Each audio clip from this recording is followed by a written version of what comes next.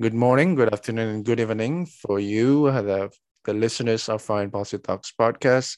Thank you so much for being the loyal listeners of this Foreign Policy Talks podcast. Today, I'm humbled and also very happy to have Mong Palatino. Mong Palatino is a Filipino analyst and also politician. He served for 2 terms in the House of Representatives in the Philippines, representing the youth sector. Mong is also a regular blogger and Global Voices regional editor for Southeast Asia and Oceania. He's also an active contributor for The Diplomat, an international magazine on international affairs or global affairs. Hi, Mong. How are you doing? Hello, Noto, and thank you for this invitation. And also, I'd like to greet your listeners.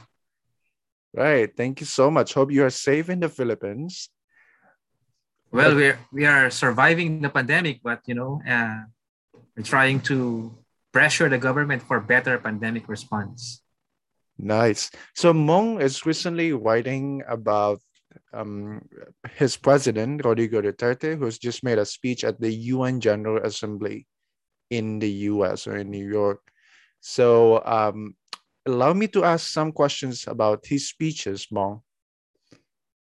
And definitely, I'm sure listeners are like to know about Philippines foreign policy in general, and I think you're the right person to tell us about this. So my first question, Mong, what is the focus of Duterte on his UNGA speech this year? We know that every leaders have different focus and priorities and statements every year. So how about him this year? Thank you for the question. So, this was Duterte's last speech addressed to the UN because his term will end in June next year. So he during his speech, he tackled about the priorities of his government, but he also touched on issues uh, involving several controversies in his government, specifically his war on drugs, an accusation that his government committed human rights. And his speech was delivered at a time when the ICC or International Criminal Court recently issued an order for an official investigation regarding the drug related killings in the Philippines. So it is understandable that Duterte touched on this issue with regard to his war on drugs, but he was silent about the ICC. But curiously, during the first part of his speech, he presented himself as a leader of a developing country like the Philippines, tackling climate crisis, uh, complaining about the inequity in vaccine distribution, and about the so-called supposedly obsolete mechanisms in the UN. So these were his topics during his UN speech. Wow, he covered a lot of important issues, and yeah, as many leaders are conveying, and the UNGA, it's majorly about COVID-19. But you criticize his speech strongly, as it sounded comical, if not tragic, due to the failure of the Filipino leader, in this case Duterte, to walk his talk. Why do you think so? Well, he started his speech by complaining about the actions of the rich countries in hoarding vaccines. Hmm. That is an accurate assessment, and he was right to point that out. But at the same time, we all know here in the Philippines that his government was accused of smuggling vaccines when it was not yet uh, approved by our bureaucracy. And the vaccines were given to his security team and high ranking officials of his government. And then since 2020 up to the present, his government has been accused of bungling the pandemic response. His approach is to impose harsh lockdown, deploy the military and the police instead of relying on medical response, instead of uh, implementing massive testing and contact tracing. So that's one point in my assessment that he was hypocritical in his speech. The second issue that he talked about, the climate crisis, again, he was right in pointing out the role of rich nations about their accountability in reducing carbon emissions. He was right in pointing that out. But at the same time, if you will review Duterte's environment legacy, we will immediately point out that he reversed the ban on mining applications. And then there was a recent Global Witness report naming the Philippines as the country in Asia with the highest number of environment-related killings because of activists and environment defenders who were killed for opposing several projects approved by Duterte, which pose a threat to our environment. And so, with these two main issues about the vaccine response and climate crisis, we can say that Duterte is contradicting himself because he may be correct in his assessment about the actions of rich countries, but at the same time, his government can be accused of being a failure in these very important issues.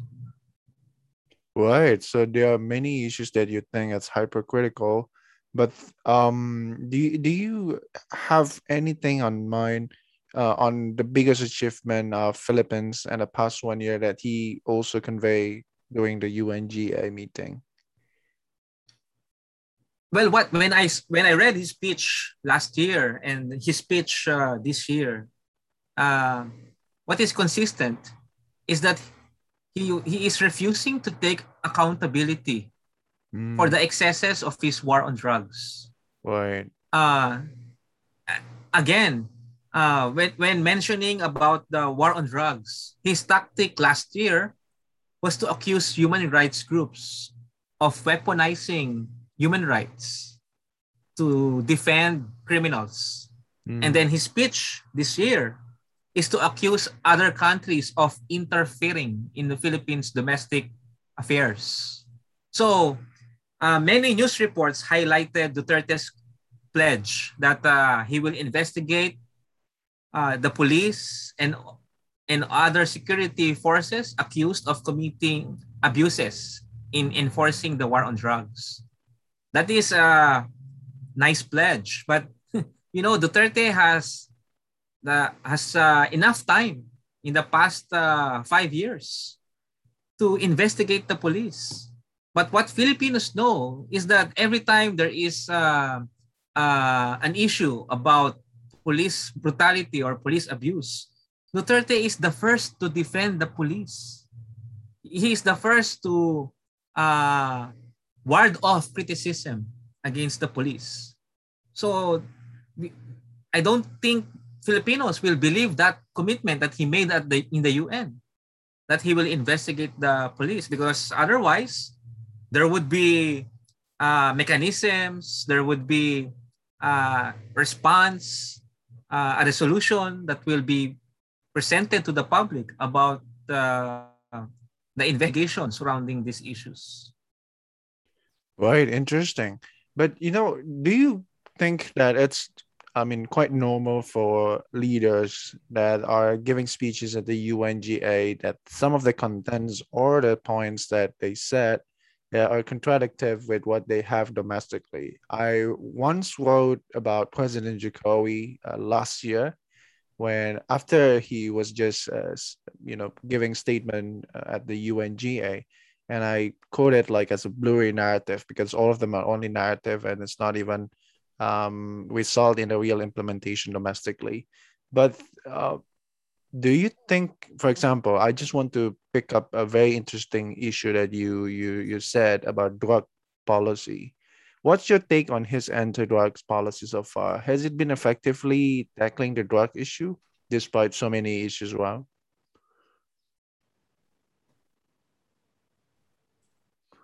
Let me first address your earlier remark about leaders being inconsistent with their speeches. Right. I think they were trying to uh, they were not trying, they were deliberately lying because they thought they could get away with it. Mm. because they assume that the international audience, including leaders in the UN, will have little or no knowledge of the local context.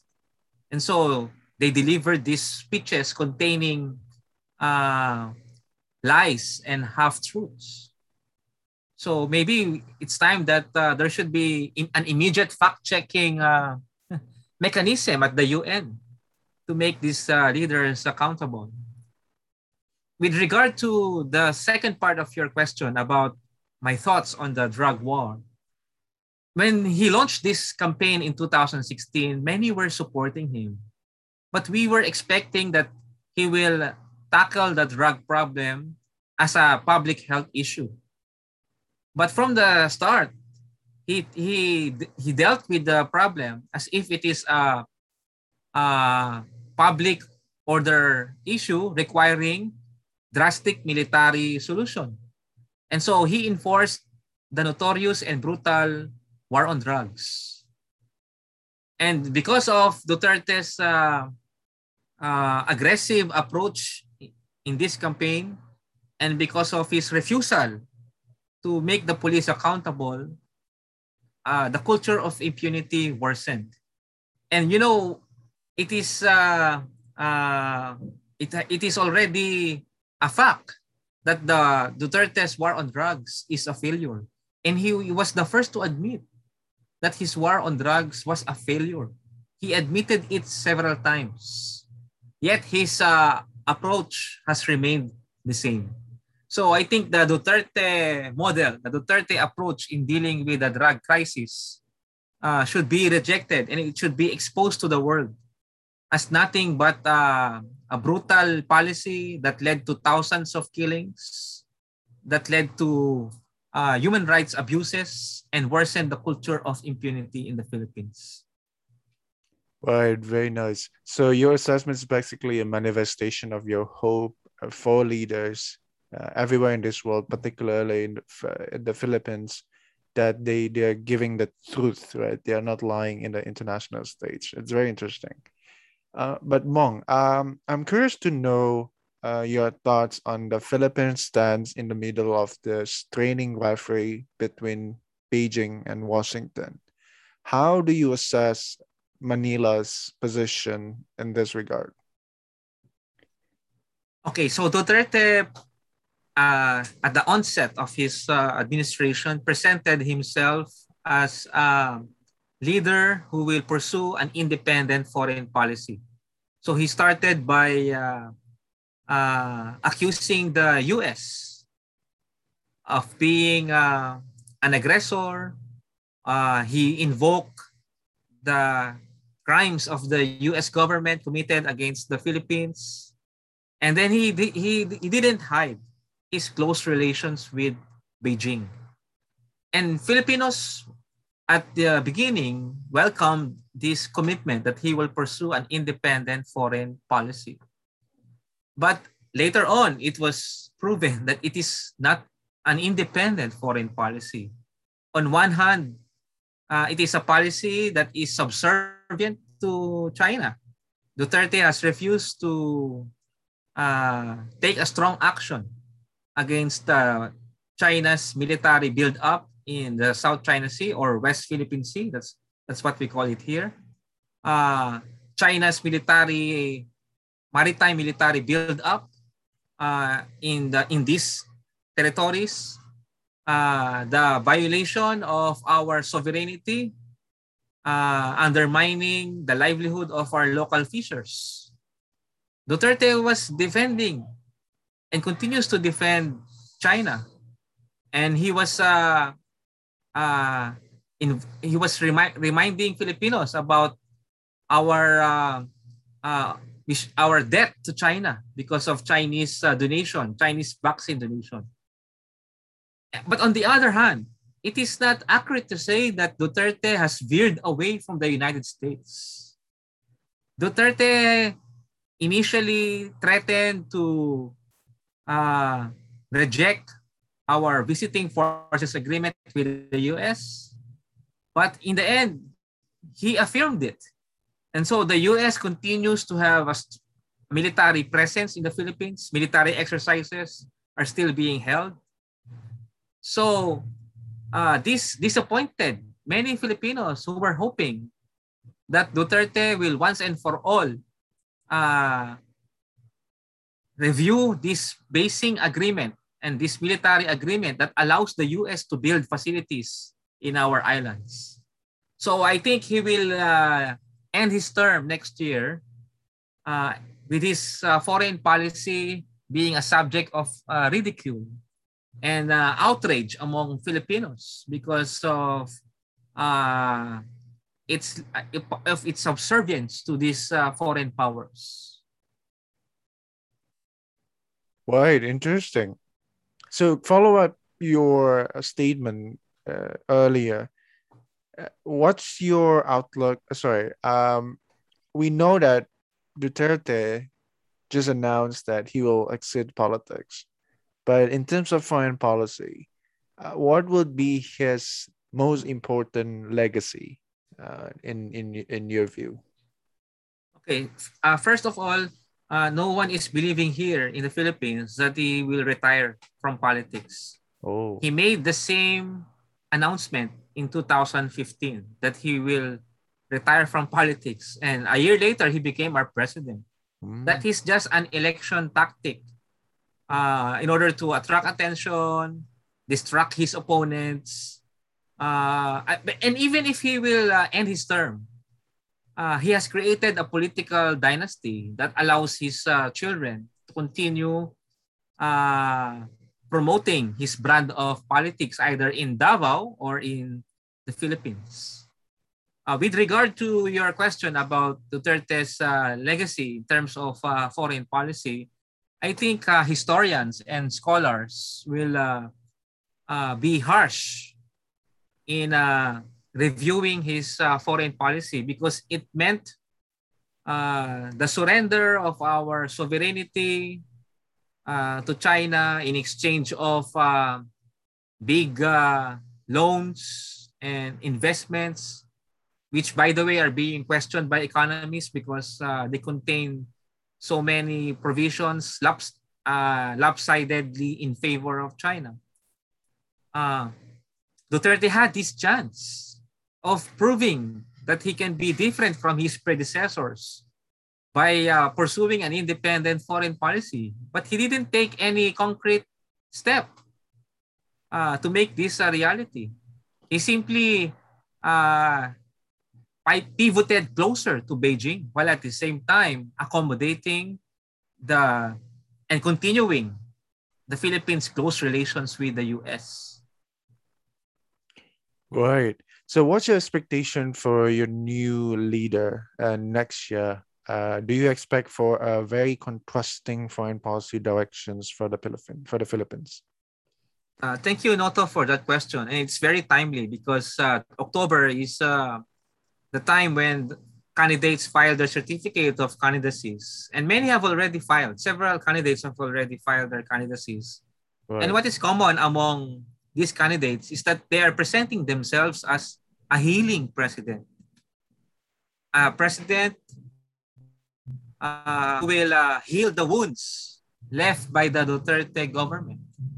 So it reflects the bad legacy of Duterte.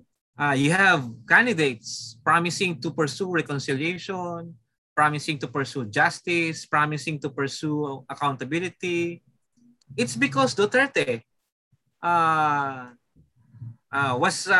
Duterte's presidency is characterized by being brutal to opponents. And then you have this pandemic situation where the government relied on harsh lockdowns instead of prioritizing medical response. So if the opposition will win, I hope, I think it will be easy for them to prove that they are different from Duterte by simply reversing what Duterte did in our country. Right, so many expectations for the new leader of the Philippines. And hopefully you and your work can also contribute for the betterment of the Philippines. And definitely thank you so much for your assessment to his speeches at the UNGA, and it helps us to understand and the foreign policy directions of the Philippines under the Duterte leadership. Thank you so much, Mong, once again. Thank you, Noto, for the invitation. Mabuhay. Mabuhay, is it how to reply? Right. So Yes. hopefully can talk with you again next year after the election. But anyway, please stay safe. Goodbye. Yes. Thank you. Bye.